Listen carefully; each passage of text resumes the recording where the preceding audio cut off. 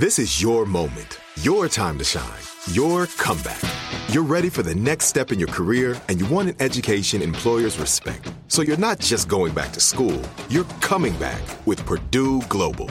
Backed by Purdue University, one of the nation's most respected public universities, Purdue Global is built for people who bring their life experience into the online classroom. Purdue Global, Purdue's online university for working adults. Start your comeback today at purdueglobal.edu. We're all looking for ways to save, especially on medical bills. But where do you start? Unless you're a medical billing expert, finding savings can seem impossible. HealthLock can help. HealthLock is a healthcare technology company that securely connects with your insurance and flags errors like overbilling, wrong codes, and fraud. You can even have HealthLock work on your behalf to get money back from select past bills. Saving starts with knowing where to look. Visit healthlock.com today before you see another healthcare provider. Right here, right now. Find your beautiful new floor at Rite Rug Flooring. Choose from thousands of in-stock styles, ready for next day installation, and all backed by the right price guarantee.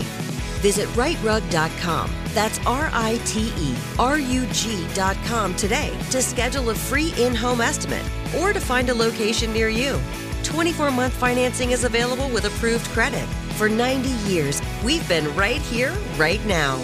Rite Rug Flooring. This is Alec Baldwin, and you're listening to Here's the Thing, my chance to talk with artists, policymakers, and performers, to hear their stories, what inspires their creations, what decisions change their careers, what relationships influenced their work. Happy Days, Barney Miller, Grease, Raiders of the Lost Ark, Michael Eisner, my guest today, had a hand in bringing all of these projects to life. At ABC, he helped turn the network from number 3 to number 1 in primetime, daytime, and children's television. While he was president of Paramount Pictures, the company moved from last place to first among the 6 major studios. But Eisner is best known as the former chairman and CEO of the Walt Disney Company, a position that he held for over 2 decades. Michael Eisner grew up and started his career in New York, but an early trip out west changed that. I asked where the people stayed that went to L.A. I'd never been to L.A., and they said the Bel Air Hotel, and I got to the Bel Air Hotel, and there were swans, and there was flowers, and there were weddings, and all this stuff. I called my wife, and I said, I think we should move to L.A. And then it took me 3 years to manipulate it, to convince ABC that being in New York was not going to be effective, that I was always a day late in getting casting, getting scripts. We were 4th among 3, and nobody cared about ABC, and they paid us through the owned stations. They couldn't even pay us through the network. They didn't have enough money, and I was lucky because the things that I was in charge of just happened to turn to number 1 when I got there, so it looked like I did it. So when I said, you have to move to L.A., we have to do it in L.A., and in that era, L.A. was very laid back. People came in at 10, they left at 11, they looked like they were going to play golf. And Barry Diller and I both moved to L.A., and we were wearing suits, and we had this New York mentality, and we actually arrived early in the morning, and we stayed late, and we were type A's, and all of a sudden ABC became a type A administration, and we eventually became number 1 and even in prime time with a movie of the week and a lot of other stuff. Spelling. Aaron, yes. Your era?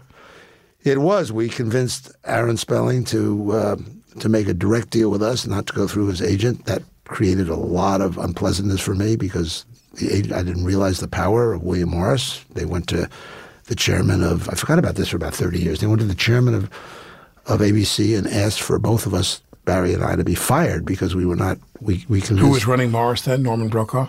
Oh, no. It was Abe Lasvogel. It was even above Norman. And Leonard Goldenson called us into his office, and I thought we were going to be fired for not dealing with the system and agreeing to the agency package commissions and all that stuff. And he put his hand across the table and congratulated us for trying to change the business. So I knew. But why, when you got out of college, did you go to television in the first place? What about it? No one in your family was in media, correct? No. I graduated from college. I was a pre-med. I was an English major. I then was a theater major because there was a girl that wouldn't date me. So I wrote a play for her, and then she still wouldn't date me, but I became a theater major. I went to Europe to become a writer for a year. I stayed a week, came back, and got a job as an usher. I got a job as an usher at NBC. I didn't know what I was going to do. I moved out of my parents' apartment. I found my own apartment. I thought that was pretty good. I was liberated. And I became an usher. And I worked backstage with Jack Parr. I took telephone calls. I gave tickets at the Tonight Show. You liked it? I loved it. It was like fun. It was like it wasn't a job. And I always liked theater. And I grew up in Manhattan. And my kids always went to Chuck E. Cheese on their birthdays. But when I grew up in New York, you went to a show. You went to see, Charlie's Aunt or Where's Charlie? You went to see South Pacific in Oklahoma and Arthur Miller and all this stuff. So I really had it. Had the bug. I did. And then I just worked my way up at ABC. I really decided, actually, my father was kind of a gentleman farmer in Vermont, and he bought the apple orchard next to him, and then he bought a lot of apple orchards, and we've been in the apple business for 50 years, my family, and we made a profit twice in 50 years. And I decided that I was not going to be in a business where God was my partner. I just couldn't take the frosts and the lack of blossoms for the bees but I decided I was going to do. I actually, something? I wasn't really equipped to do anything else. Describe for me what made Diller successful.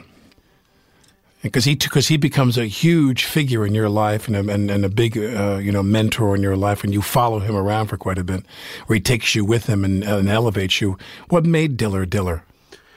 Well, first of all, he's extremely smart. Right. So let's start there. And he comes from Los Angeles, and he understood. He worked in the William Morris office, and like I worked as a page, he worked in the mailroom. We're exactly the same age, although he looks much older than me. I know. We started at ABC within 3 months of each other. He worked for a vice president who actually had power. I worked for a vice president who was being fired. I didn't know it. And he was brusque, and he was dominating, but I could deal with him.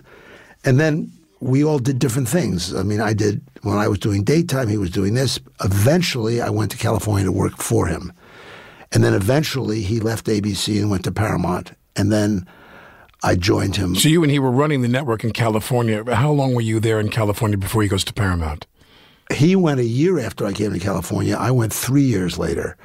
I was kind of... So you stayed at ABC while he's at Paramount? For 2 years. I was very déclassé. I was TV, and the movies were it, and all the important people were in the movies, the Bob Evans and the Sue Mengers and all those people, and I was still doing TV. But the movies weren't doing so well in that era. And so somebody came to me from another company, and Barry heard about it, and he called me up, and he brought me over there. He said, I resolved my problems, one of which is I wasn't returning my phone calls quickly and things like that, so I resolved that. And other than the fact that I kept calling movies shows, which drove him out of his mind, and until we had said... You want to go to a taping. Yes, it was. I was still talking, Happy Days, and he was talking, Atlantic City. So, but then when we hit with Saturday Night Fever and Grease and Heaven Can Wait and Foul Play and all that, it was okay that I called them shows. Right. But so describe, I mean, this is a broad question, but describe what was the movie business like? You're at Paramount from 1976 to 1984. You're 34 years old. I mean, there are younger men that have captained some of these companies, but that's still pretty young. And you're over there with him running the show from 76 to 84. What was the state of the movie business in 76? Well, it was up and down. It wasn't as bad as 5 years earlier or 7 years earlier when Easy Rider kind of changed the whole nature of the business. Paramount wasn't doing well, but we decided we would use our, like minor leagues to baseball, television to movies. We would use our kind of creativity in a box. We would create a financial box, and then anything inside the box was okay. You just had to be responsible. And we, over the next 8-10 years, were number one almost every year. Warner Brothers was number one when we weren't those years. And Warner Brothers had a completely different philosophy. They dealt only with stars. They would send Steven Spielberg's dog to Hawaii to meet him. They had this is Steve Ross. The Steve Ross. They had villas in Mexico. Acapulco. And we were like traveling coach. And half of our Ross pulled it off though, didn't he? He did, except for we were number one financially, and we were number one at the box office, all on strong ideas, young or talented directors, new talent, old talent too. They accused us of waiting outside of Betty Ford rehab center and getting actors at a discount. We did Down and Out in Beverly Hills. I guess that was our first movie at Disney, but we kept this philosophy going with Bette Midler and Nick Nolte, who both had graduated from there, who did a pretty good movie for us. Sure. So our strategy was... They needed a hit. And we needed a hit, and it worked well. And I've done a lot of movies with them that all worked. Not all, but most. I think the idea of we were always 20% or more, 40% of times less than the industry average in movies, and we always were number either one or two. By the way, for 30 years, 26 of those years I was number one or number two. Always being economically thoughtful, but going with instinct, good material, interesting material, different material, as best we could. No, but so that leads to a question that's a really important one for me, which is, and I'm not saying this in a critical way, but you never spent a moment as a salaried employee on the set of a film in any of the crafts. You weren't a sound mixer, or you didn't direct films, you didn't do costumes, you didn't do any editing, what have you. You've been on the set of films your entire career as an executive. Describe for people what that creative process is like, meaning, for example, in Paramount in the late 70s and early 80s, what number of creative staff did you have that advised you on what films you should be making and should not be making? How many people did you listen to? Well, I was kind of in the weeds. I did a lot of it myself. There was a guy by the name of Don Simpson who was in the story department, and he was the only person that I found when I arrived, other than Barry, that I trusted. So, what about him did you trust? He just seemed smart. He worked. He was came from Alaska.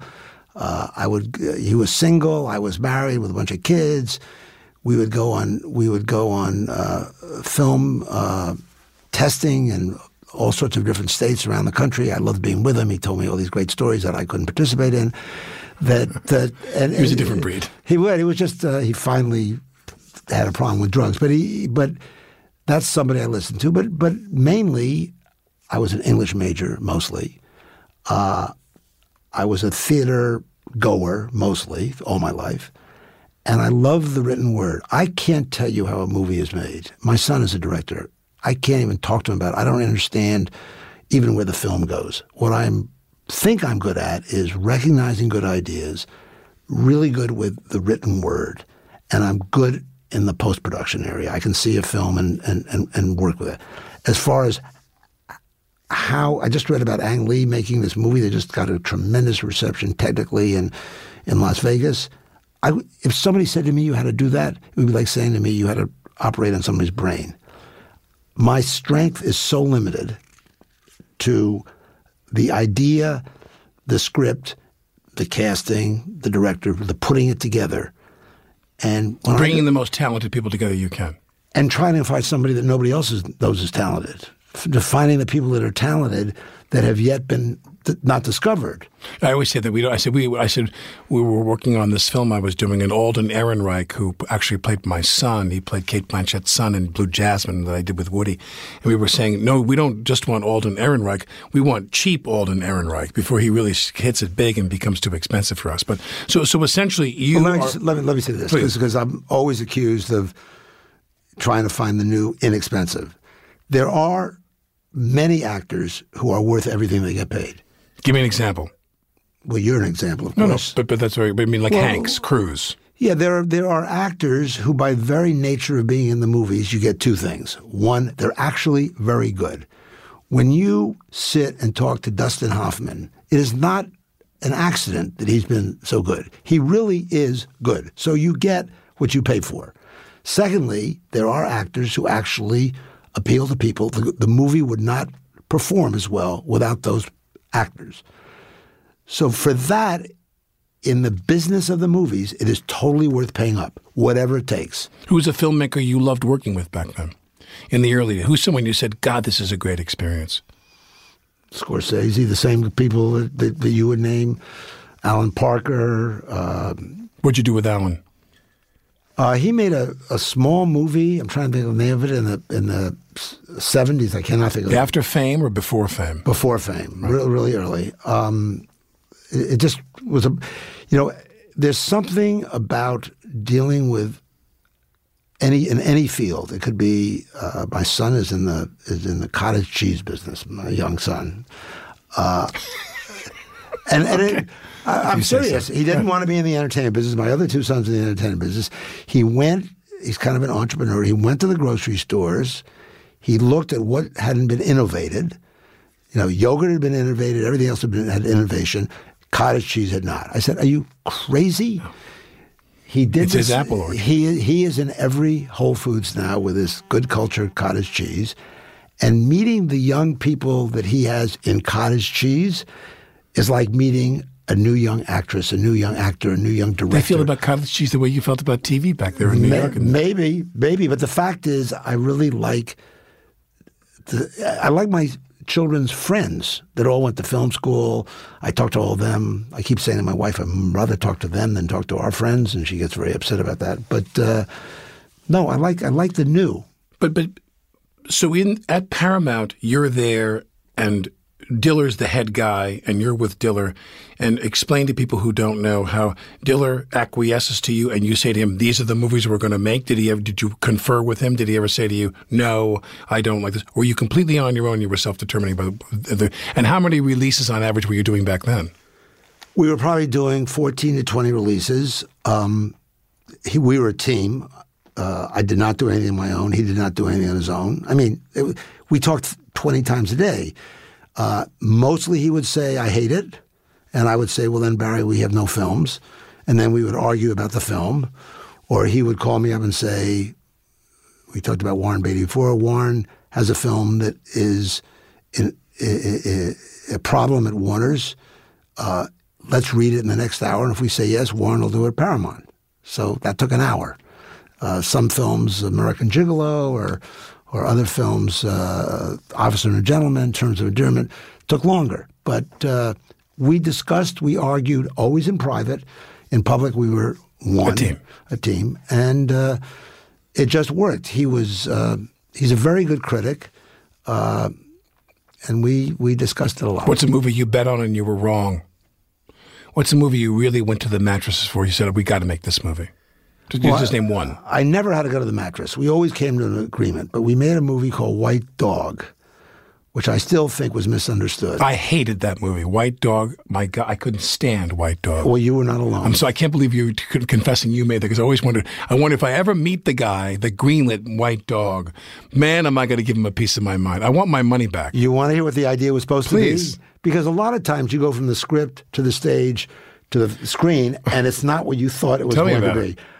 Many times it's been the opposite. It's turned out so much better than I thought it would be, whether a Lion King or whatever it was. There's an actress, and she's a young actress, and she's driving to make a commercial, and she hits a dog, a white dog, white German Shepherd. And she is so upset, she takes the dog to the vet, she brings the dog home. So the first act is her love affair with this dog, and they're inseparable. And then she brings the dog to a set to make a commercial. And somehow in the set, the dog sees somebody walk across and goes after him. To make a longer story short, the whole second act is the dog is somehow a racist. This dog is a racist. She goes to the supermarket, and the dog's in the car, and an African-American family walks by, and this dog goes nuts. The bottom line is So it really is a white dog. It's white on many levels. No question about it. Then the third act, you find out that this white dog was trained in a southern state to be an attack dog. And so she takes the dog to another trainer to untrain the dog in this thing. And eventually the trainer that... To deprogram the dog. To deprogram them. And the whole idea of the film was supposed to be that prejudice is learned. You aren't born with prejudice. It's part of your environment. It's part of your parents. It's part of your community. And you can, if you're trained to be a racist, you can be maybe trained to get to not. Well, we picked a director who was an action-oriented director who was a mistake. He made a film that basically we got killed for. So that was a film that I really thought was an interesting idea with an interesting character that just never achieved what I wanted it to achieve. So I hope that the lesson for you was that you and Barry stopped bringing your Park Avenue and Beverly Hills lefty consciousness to the film slate. I mean, let's just make money and let's forget about deprogramming racist dogs. Was that the lesson for you, or? I never really ever tried to make political films. I mean, we did make Reds. We made any film that sounded interesting. It just happened, I thought this idea of this white dog, and many people have made animal films, was an interesting twist. I was completely wrong. Now, obviously the business is littered with, there's a lot of twisted wreckage on the runway here of people in your position who the opposite is true. There's movies that you say goodbye to that you don't want to make and they go off and become big hits. What's an example of that for you, of somebody who took a movie from you and they jammed it into the hoop? Well, we made a movie with Goldie Hawn called Foul Play, and I'm very friendly with Goldie from that movie. And somebody presented a movie to us, and I said to her William Morris agent, but I saw a picture of her. She's kind of heavy. He said, oh, you ought to sit down with her. So I said, okay. So she came to the office, and she said, so you think I'm fat? She said, I just had a baby. I said, I didn't know. I just said it. Please, I'm sorry. So then she pitched, and correctly so, Private Benjamin. One of my favorites. Right. So I met with her, and I said, and others, and I said, I don't think there's a third act. The first act is great when you have the guy die at the wedding, and Albert Brooks actually died at the wedding. And Yale was her husband, Yale. Right. And I thought Goldie Hawn is in the Army, but you don't have a third act. So between not saying you have a third act and the next day, they went and sold it to Columbia. And the movie came out, was a giant hit. It still didn't have a third act. It didn't matter. It was this unbelievable hit. And it was kind of a lesson for me because I knew this from television, from the movie of the week, from Barry and I and all that stuff, that a really unbelievable concept is kind of hard to kill, and especially in TV where it's all about the promotion for the one time only. It's not like word of mouth. And this concept of Goldie Hawn playing Private Benjamin, you couldn't kill it. And I just was short-sighted about that because I just wanted a third act. And I love that movie. It was stupid. It was stupid. Eventually, I guess it's what year does, not that we would remember this, but eventually Diller leaves Paramount. And you're hoping you're going to get that job, correct? Not really. What happened was Charlie Bluhdorn, who was the CEO of Gulf and Western, which owned Paramount. Jeffrey would always do his impersonations for me. That's good. And so would Bob Evans. Bob Evans was good at it. He's a good one, too. So he was a great guy. He died very prematurely. And the guy that took over, Marty Davis, well, let me put it this way. When I heard on the radio he died, I called Barry up, and I said, Barry, Marty died. And Barry said, I hope it was painful. That's what we thought about this guy. He was so difficult and so unpleasant and so nasty. And we worked for him for about a year and a half, and we both decided this is not the place to be. And Barry got involved with Fox, and I was thinking about going with him to Fox. And then the Disney thing came up out of the blue, and we both... How did the Disney thing come up? Because describe the shape the company was in at that time. Well, the company was in terrible shape. The company was being broken apart. It had a lot of investors trying to break it apart. I know Kerkorian was trying to get the film library, and Marriott was trying to get the hotels, and it was over. And I was at camp at the mid-season with my kid, and I got a call saying, do you have a contract at Paramount? And this was exactly at the time that I was not happy, as Barry wasn't happy. I said, no. And 2 weeks later, I was the CEO and chairman of Disney. Who makes that call? The board, Frank Wells, who came as the president, and I came as the chairman. Frank Wells kind of had been playing in this field for a year. And Frank Wells knew what they needed was a CEO who was creatively oriented. They could get CEOs who They needed to make better movies. Yes, and they needed a whole vitality and enthusiasm. And Wells didn't want to be the chairman? Aggressively not. Right. He had taken over Warner's at one point as the head guy, and then they did Exorcist 2 the next year, and then he didn't like having to make those decisions, and he was the most selfless person I ever met. I mean, they wanted us to be co-chairman, and I said, I can't believe I said it because I had hated Paramount at that point. I said, no, these companies have to be run by one person, has to be the final. So when Barry leaves, you're not pining for his job at Paramount. You want out of there. You really don't want to stay. Yeah, within a week I was gone. And did anybody with the name Disney? I mean, there's a small list here, but did anybody with the last name Disney? Were they pivotal in getting you to get that job as well? Roy, what was going on with the family? Yeah, the family was dysfunctional, as has been written about a lot, and Walt Disney considered his nephew Roy not up to anything. On the other hand, Roy looked like Walt, and Roy was still there on the board, and Walt had died 22 years earlier, and they treated Roy badly, and they didn't let him do anything, and he was part of this takeover to bring Disney to its knees, and he's the one that called me up because I sat on a board for California Institute of the Arts next to him. That's how I knew him. And he wanted this change, and he wanted, as he described, a out-of-control creative force that was like his uncle. That's the way he described it. I said, I'm not going to give you that. I'm not your uncle, but I am maybe out of control and ambitious. Ambitious. And, well, I was less ambitious than I just liked, the party I was going to. I'd been to Disneyland twice with my kids. I liked that idea of building parks. I liked the idea of the real estate. I liked the idea of the If you movies. could put it all back together again the right way, it would be thrilling.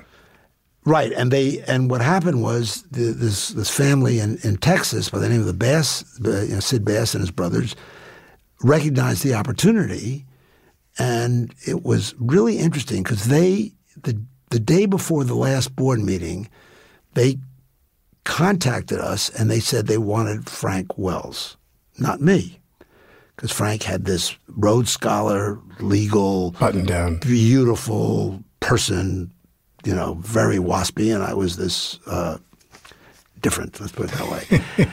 And so Frank came over on a Saturday, and I thought, well, maybe he's manipulating it because I didn't know him. And I said, well, let's call them in Texas. And we called them, and I had one speakerphone in my house. Frank ran over because he was a runner, so he was soaking wet, dripping on our floor. And he and I called them who were in the office. There were about 6 of them in the office in Fort Worth. And I gave a kind of a Jimmy Stewart, speech in front of Congress about how the Disney company had to be run from a creative point of view. It had to be about what is the movie, what is the theme park, what is television, how do you get back on television, how do you get to video? And it went on for maybe, a minute. There was a pause of 5 seconds, and Sid Bass said, you're our guy, you should be chairman. And it was under Eisner's direction that Disney transformed from a film and theme park company into a global media empire. Explore the Here's the Thing archives. I talk with Lorne Michaels, the creator and producer of Saturday Night Live, about what he felt after the very first episode wrapped. I was the same way then that I am now. I only see the mistakes, and I tend to wear that up until about the second drink at the party. Even last week's show takes me really through midway through Sunday. It used to take me a couple days. I can get over it now in a day. Because you're always hoping that everything's going to work the way you were hoping it was going to work. Take a listen at here'sthething.org.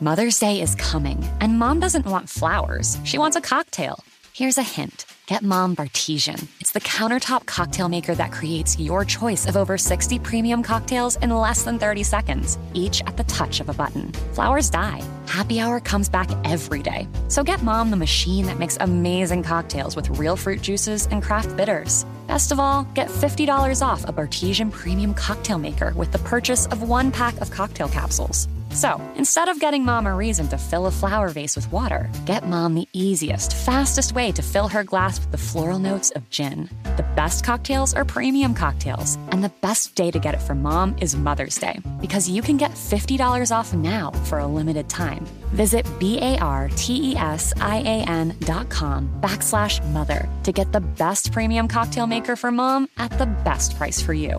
Bartesian, premium cocktails on demand. At JCPenney, fashion counts for everybody and everybody. It's spring, and with the weather changing and so many great things coming up like Mother's Day and the Wind Down Tour, I definitely need a fresh spring wardrobe for every occasion. This spring, I'm looking for that perfect flowy spring dress for Mother's Day, as well as replacing my everyday basics. That's what I love about JCPenney. They have so many stylish and comfortable options that I always find just what I'm looking for there. Spring is a feel-good season and comes in all shapes, sizes, and colors. The fashion at JCPenney is the same way. Refresh your wardrobe this spring with styles that gets you, something to wear that fits your favorite moments of the season at prices that feel just as good. Discover brands that get you and put style and comfort first, like Worthington and Liz Claiborne for her, each in women's petite and plus sizes, and Stafford and Mutual Weave for him, style and comfort for all, even big and tall. Plus even more for the whole family like Levi's and Exertion. Here, spring comes in all shapes, sizes, and colors. JCPenney, make everybody count.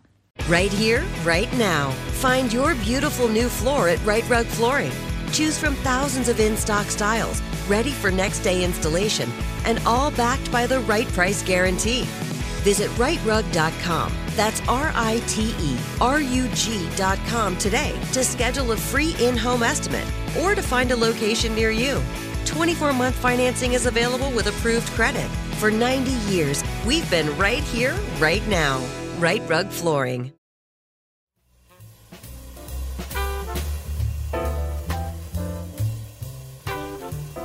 This is Alec Baldwin, and you're listening to Here's the Thing.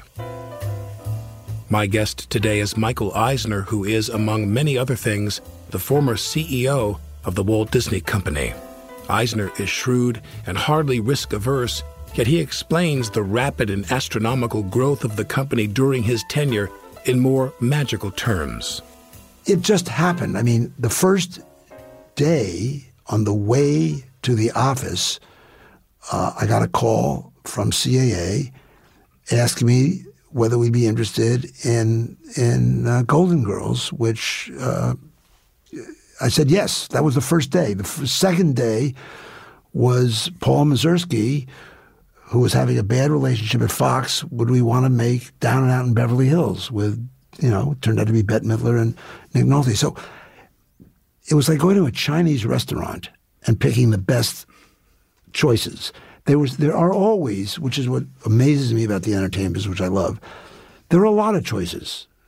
There are a lot of great things. The key is having an instinct, seeing what it is, seeing who's doing it, enthusiasm for it, willing to fail, because if you want to accelerate your potential for success, you got to double your failure rate. I mean, that's kind of a Watson IBM theory, and it's true. And then you just go, do it. Now, did you think though that not that the live action division was underperforming or that they weren't earning as many awards, but was there a craving for more quality and more awards and things when you purchased Miramax? What was behind the Miramax purchase? Did you think you were going to buy some Oscars when you bought Miramax? No. When I was at Paramount, Charlie Bluhdorn would call up and say, "I don't care about Oscars. I want you to win the Bank of America award." I mean, that was what he was saying. Dow Jones Award. I can't do the accent, but that you could do it. That's what he did. And I never thought about, honestly, I don't like research. I don't mind exit poll. You do a movie and you see what the audience liked after they see it. I've never believed in asking an audience what they want. We never did research. We simply made movies and television that we thought was fun to make and interesting to make. We never thought about awards or any of that. You just did it day in and day out. So live action was easier because it's quicker, and Disney needed stuff we needed to get going. We didn't have a distribution company. We put out 3 movies a year. It was nothing. We had no international. You know what? I don't know how it worked. I really don't know how it worked. It just did. And it's worked for me in this one little area, which is what maybe I'm like an idiot savant in this one little area, which is being attracted to new ideas. It's not a job. I never thought it was a job. I never asked, there was a lot of publicity about it, how well I did financially, which I never asked for anything. You didn't hold a gun to anybody's head. Yeah. I didn't even ask for anything. And so complaints to you about your compensation, that just rolled off your back? No, because I believe everything I read in the New York Times or anywhere, except for it's about me, and I don't believe any of it. Right. So you never like to, people say, oh, they don't care about criticism. You don't like to see it. I find the executives care more than the actors sometimes about the criticism. Exactly. Oh, that's for sure. That's right. No, it's I'm going in a car to Disney to meet the board the first day. Somebody says to me, what deal do you want? And I said, well, I'll just take whatever my Paramount deal was. And that was the last negotiation I had for 7 years. We did so well. The company went from $1.5 billion to $80 billion in value. And I benefited from that. Sure. As you should. We bought the Los Angeles Angels and we started the Anaheim Ducks. And people talk about salaries of players. To find somebody that can throw a 100-mile-an-hour pitch, if that person exists, that's a competitive environment. Now, the fact of the matter is he can only do it for about 6 years.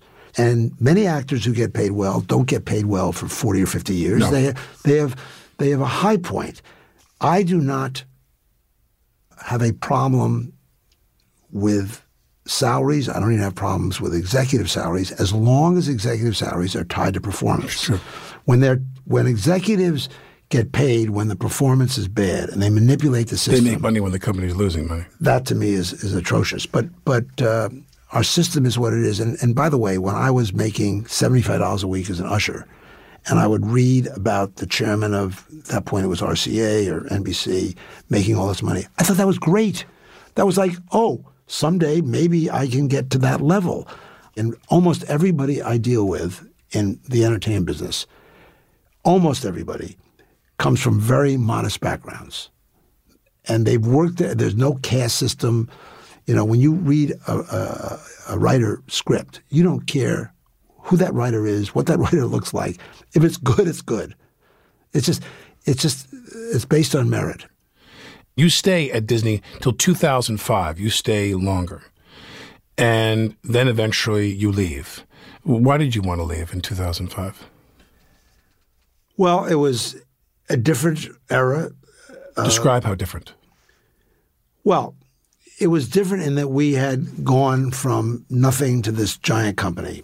I had a heart issue 20 years earlier. I was still had 10 scripts sitting in my bedstand unread every night. I was still traveling all over the world. There was a lot of dissension. I was in conflict with the Weinsteins. I was in conflict a little bit with Steve Jobs. I was in conflict with Roy Disney. And my point of view was, and in hindsight, I wasn't political enough.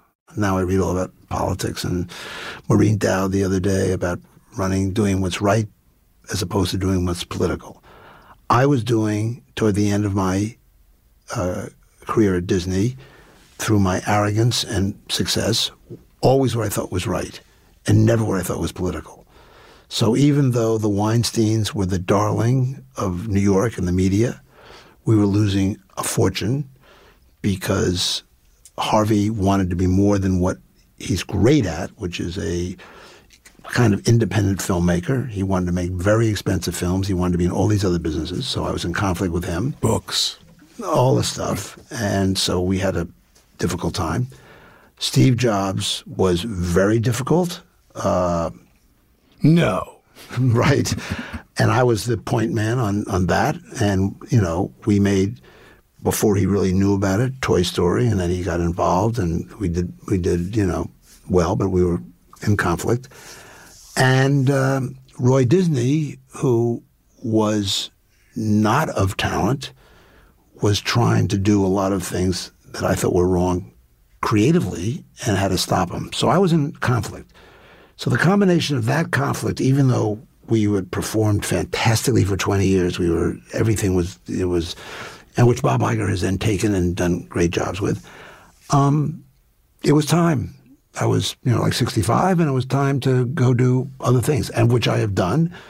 I have a show on Netflix called BoJack Horseman, which I think is. I want to talk to you about that new media. Talked about, right, which is great fun and doing great, and I'm doing a lot of other things, and I now am able to exercise from 8 to 9 in the morning. I don't have to be at the office at 7:30, and maybe I'm still alive because of that.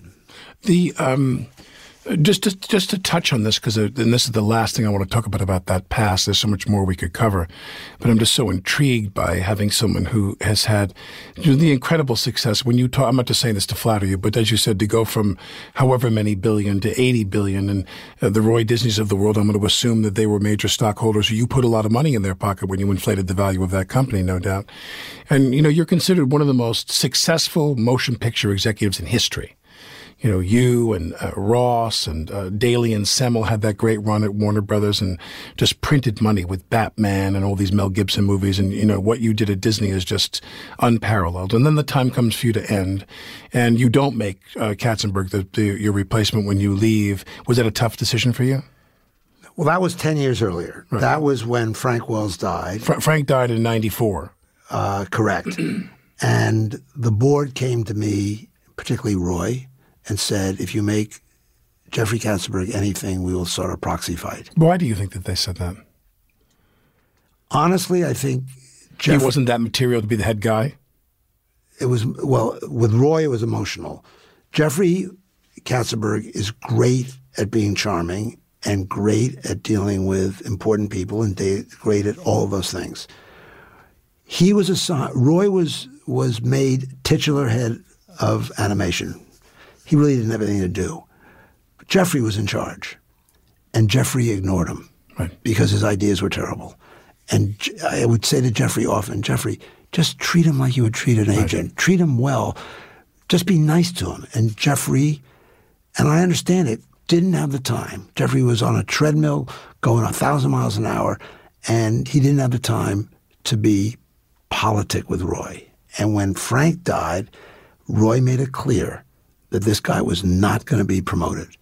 That and the fact I personally thought he wasn't ready, the combination of those two things led him to leave and start DreamWorks. So he leaves and starts DreamWorks, and then you get into the whole situation with Ovitz. Well, now it's about a year later, and we buy Capital Cities ABC. Right. And now I had heart surgery. 10 scripts in the bin next to the bed. Jeffrey's gone. Harvey's chewing on your ankle. And my wife is saying you need help. And Michael, whom I've known since he was in his young 20s, seemed like he could be a solution. And I was very ambivalent about that because I knew him well. My wife was very much in favor of it. My middle son told me I was crazy. And I did it. And it was a terrible mistake. He had not a people person. Well, he always ran a company where he didn't smell them. He sold them. He didn't care about what he didn't care that you were in X movie. He cared how much money you were getting in X movie. He was all about. He was an agent. He was an investment banker type. I mean, that was his metric. And he did a very good job for his clients. And by the way, I was the key person when the 5 of them left William Morris. I brought all 5 of them in the second week they left at ABC. I had a specials, daytime, movies, everybody in the room, and they weren't allowed to leave the room till they gave each one of those guys a deal. And he had good talent, but not what he had later. And my motivation was he told me he wasn't going to charge 10% commission, package commission, like William Morris, which of course they did quite soon thereafter. So my idea was I needed help. He would be a good successor, and it lasted a year. It was a disaster. And he had as everybody knows, the whopping compensation package, which was adjudicated even a year after you left. It just wasn't resolved in 2006, apparently, in Delaware, correct? Again, completely, which would not surprise you, misrepresented in the media. Okay. The fact of the matter is, even if it had been $140 million in a company the size of Disney, which it wasn't, it just wasn't working. We couldn't bring the company down by a mistake. It would have been worse if you kept him. And it was my mistake. And by the way, just so you know, every newspaper, all our shareholders, including Warren and everybody else, when I made the announcement, called me to say it was the most brilliant thing I'd ever done at Disney. That I brought in the guy. Well, I wouldn't say that. There's other good things you've done. No, at Disney, as far as executives, a tough business decision. That this was, I was bringing in the person who was on the cover of Newsweek as the most powerful man in Hollywood, who made the Mischuster deal to buy Universal and all this stuff. I was bringing in a real leader, and it didn't work. Right. What kind of stuff are you working on now?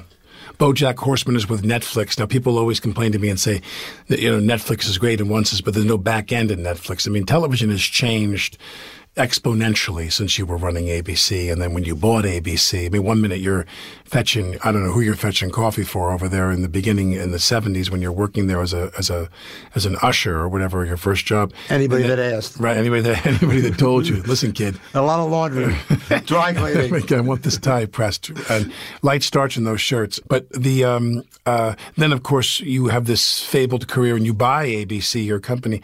What's changed for you? What amazes you the most about the way it is now? Well, first of all, the secret on Netflix, just to answer that, is it's fantastic as a producer.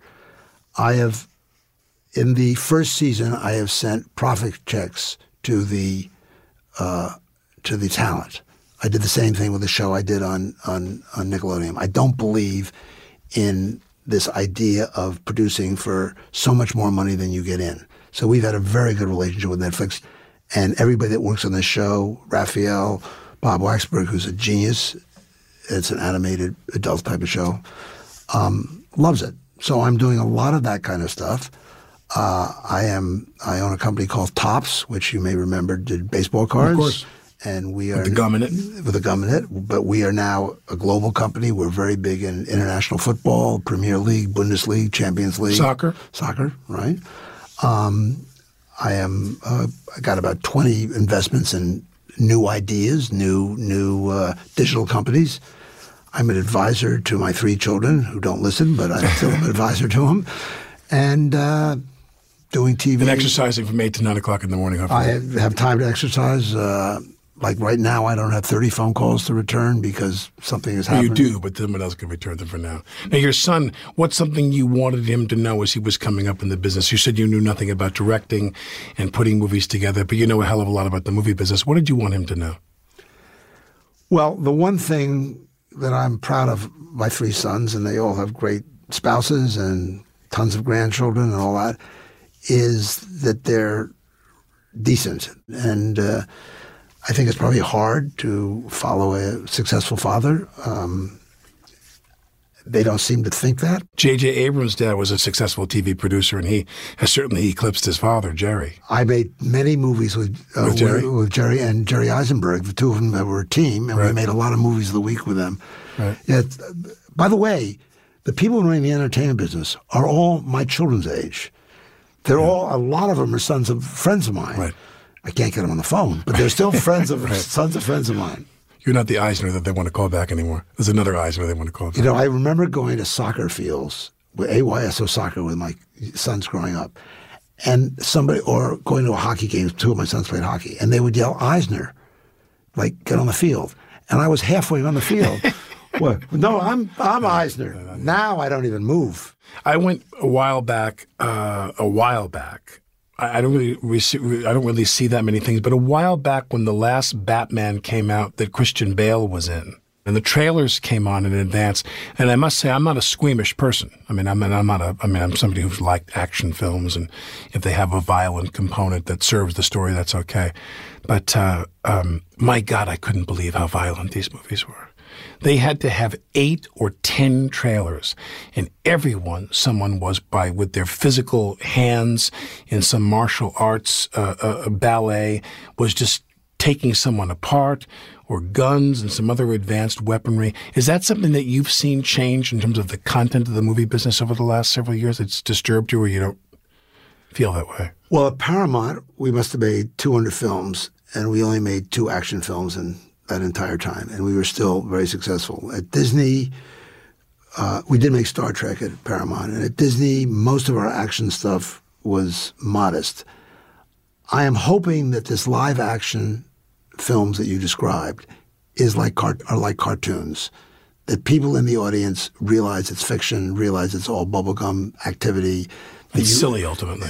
Right, because if it begot violence in a susceptible male audience, that would be bad. I've studied a lot about this because I ran children's programming at ABC. I put on Batman, Wonder Woman, Aquaman, and one other in one show from Warner's when I was there. And I am convinced that kids do not think they can get on kitchen tables and fly off of it. Right. I am convinced that when you see Batman or Superman or all the Marvel stuff, they don't really think that they can emulate that. To me, the other kind of violence, the more realistic violence, the street violence, is more disturbing. The bubblegum violence is like a cartoon. So I don't know how it's affecting our civilization. I'm much more nervous about the ability to leave a theater and get a gun, right, which is so easy. I think that people who watch violent content and it motivates them to commit an act of violence is a whole other psychopathology before they enter the theater. I don't think that the film business is responsible for that.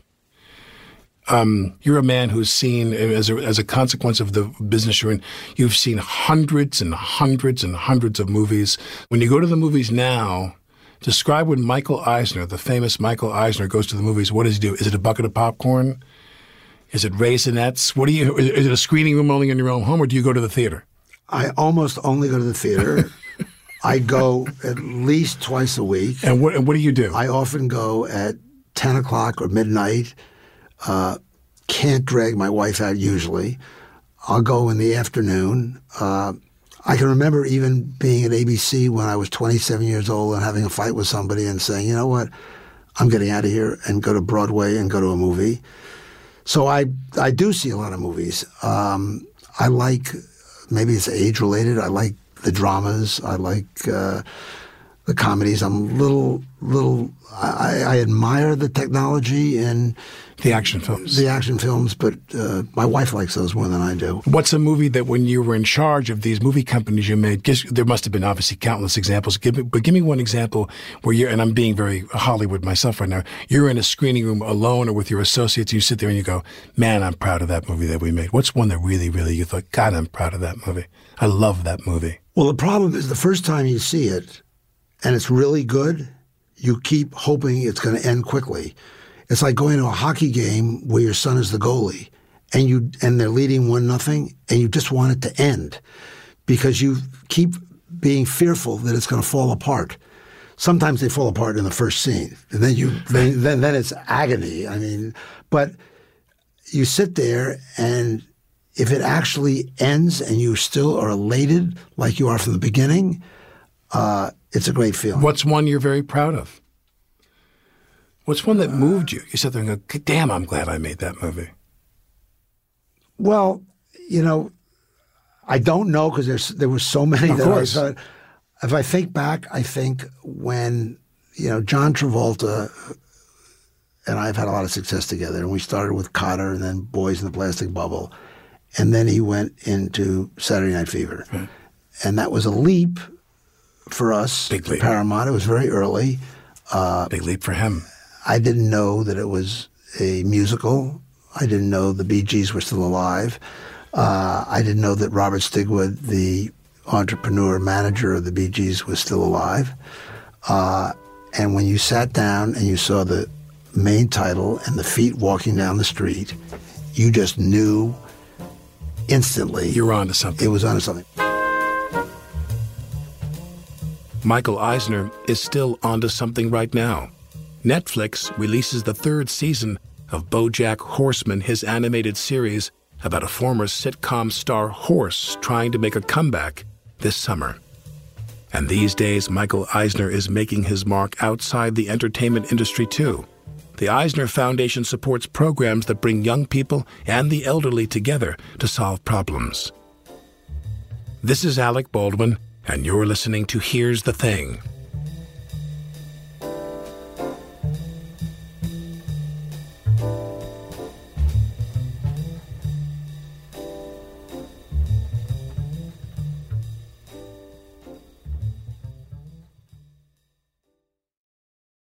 Right here, right now. Find your beautiful new floor at Right Rug Flooring. Choose from thousands of in-stock styles, ready for next day installation, and all backed by the right price guarantee. Visit rightrug.com. That's RITERUG.com today to schedule a free in-home estimate or to find a location near you. 24-month financing is available with approved credit. For 90 years, we've been right here, right now. Right Rug Flooring. Hey guys, you know what this playground could use? A wine country, huh? A redwood forest would be cool. Ski slopes! Wait! Did we just invent California? Discover why California is the ultimate playground at visitcalifornia.com.